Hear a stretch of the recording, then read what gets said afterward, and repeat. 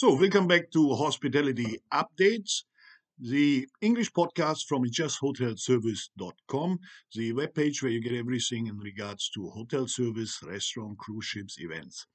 If you want, visit our webpage. There you get more information or just listen to the podcast. We had a little bit longer break with the British English speaking podcast. I'm sorry for this. Okay, I'm not really English speaking. You hear my accent. But we will continue now and update it as often as possible, weekly, and continue with news about hospitality. We had a long break. We had and we still have a corona lockdown in many Western European countries. Tourism is still down, air traffic is so low, and cruise ships are just drifting around their own islands, like in England, like in Germany on the coast, or in Singapore with only their own residents and citizens. So, cruise business is still in the parking lot. There, not much new. We hope something will change. Uh, the CDC in America is having trouble. The Florida government, DeSantis, even threatens to sue the US government if they don't permit cruises again. So there's a lot of uproar. Some cruise lines changed their ports from American ports to outside the country, to Israel, to the Mediterraneans, to be able to board passengers. But it all depends a lot on the vaccine and what is happening. Hotel business and restaurant business in Europe still absolutely closed. A lot of protests on the streets from the people who are slowly but surely fed up. But the governments want to continue, and we still have to wait where this will end. It will, for many of the businesses, have a sad end, but let's hope that we're soon back in business. Uh, when it comes to the crisis, we should have learned something from the Corona challenge, from the lockdowns, and we have to apply it in the future.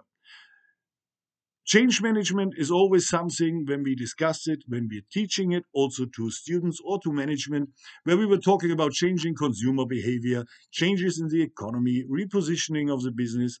But now we saw changes that we didn't teach about.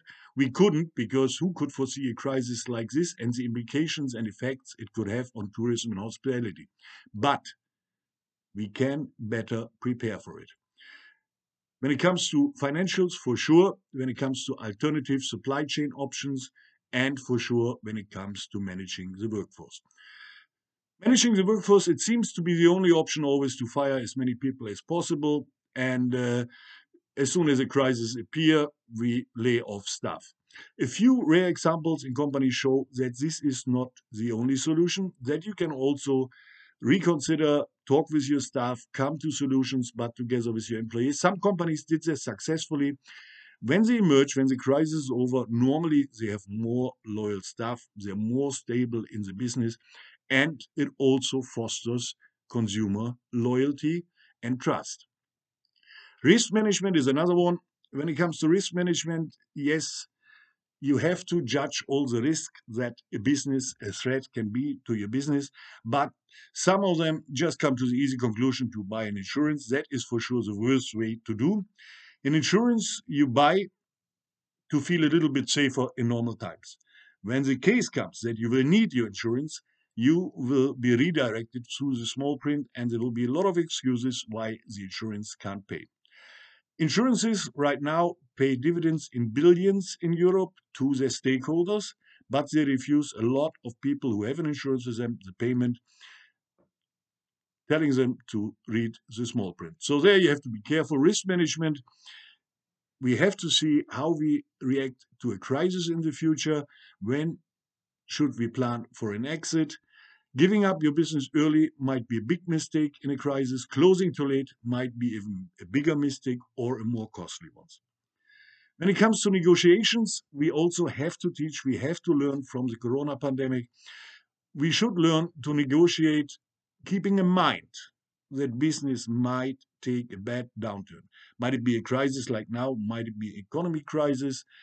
Whatever it will happen, your basic negotiations at the beginning of starting your business will be the ones that will impact you mostly. That comes to rent payments, leases for buildings, for houses. How do you negotiate them? Now, after Corona, some cities in Germany gave business base, offices, and shops free of charge to encourage owners to open a business or to continue running it. That is, of course, if it's state owned, the building. Some owners who rent the apartments were very generous, reducing the rent during the pandemic. Some even waived them. Some didn't talk about it at all and charged the full amount. And that broke the neck of many businesses in this crisis. So, how do we handle this in the future? One option is to negotiate a rent by profit, a percentage of profit. You make a low profit, you pay a low rent. You make a high profit, you pay a high rent. That is part of the negotiations when you start your business that can save you a lot at the end.